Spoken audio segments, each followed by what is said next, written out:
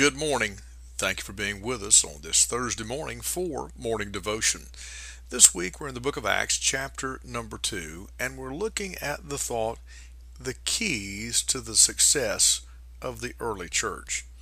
Simon Peter has just preached under the anointing and inspiration of the Holy Spirit, and as a result of that, the Bible declares in Acts 2:37, "Now when they heard this, they were pricked in their heart, and said unto Peter and the rest of the apostles, Men and brethren, what shall we do?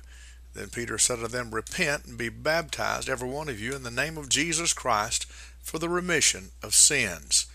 And so we said, starting out on Monday, that the key to the success of the local church and the early church and every church is to see the conversion of sinners.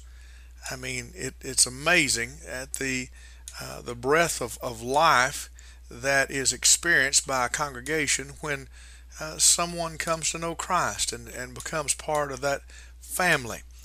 Just as a new baby brings excitement into our physical families, so does a babe in Christ bring excitement into the family of God. So there has to be the conversion of sinners, and then there has to be the confession of the saved.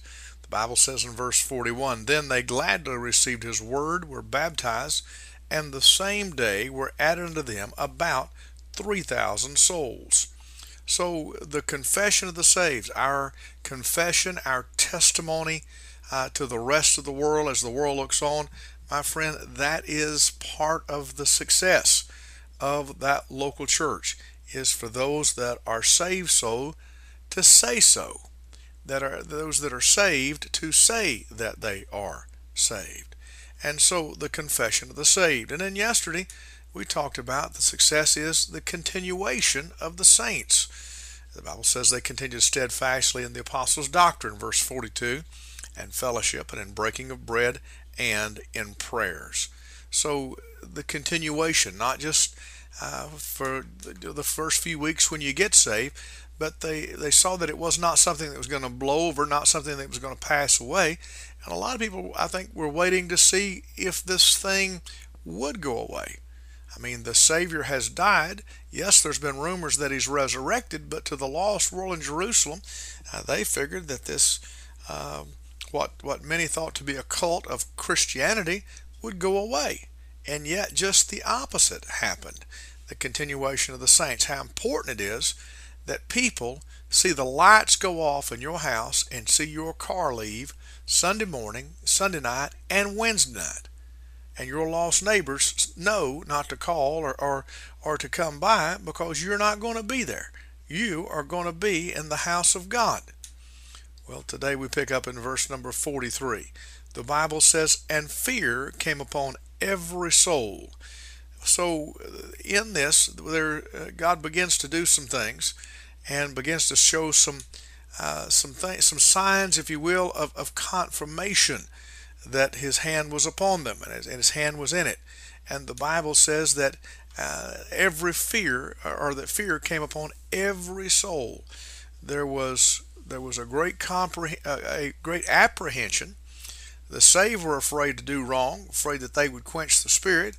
The lost, they were afraid to come to church without being redeemed. And so there was a great apprehension on behalf of all of the people of Jerusalem.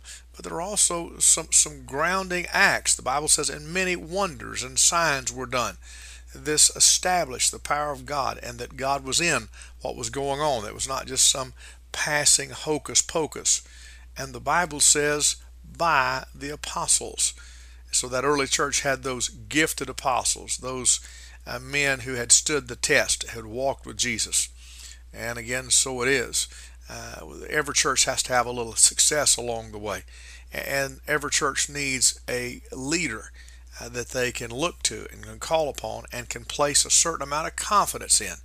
And so the success of the early church certainly same keys to the success of each of our churches. Father, would you bless the need of the hour in Christ's name? Amen. Pastor Randy Barton of the Anchor Baptist Church, 3232 Hendersonville Highway in Pisgah Forest, North Carolina. Have a great day.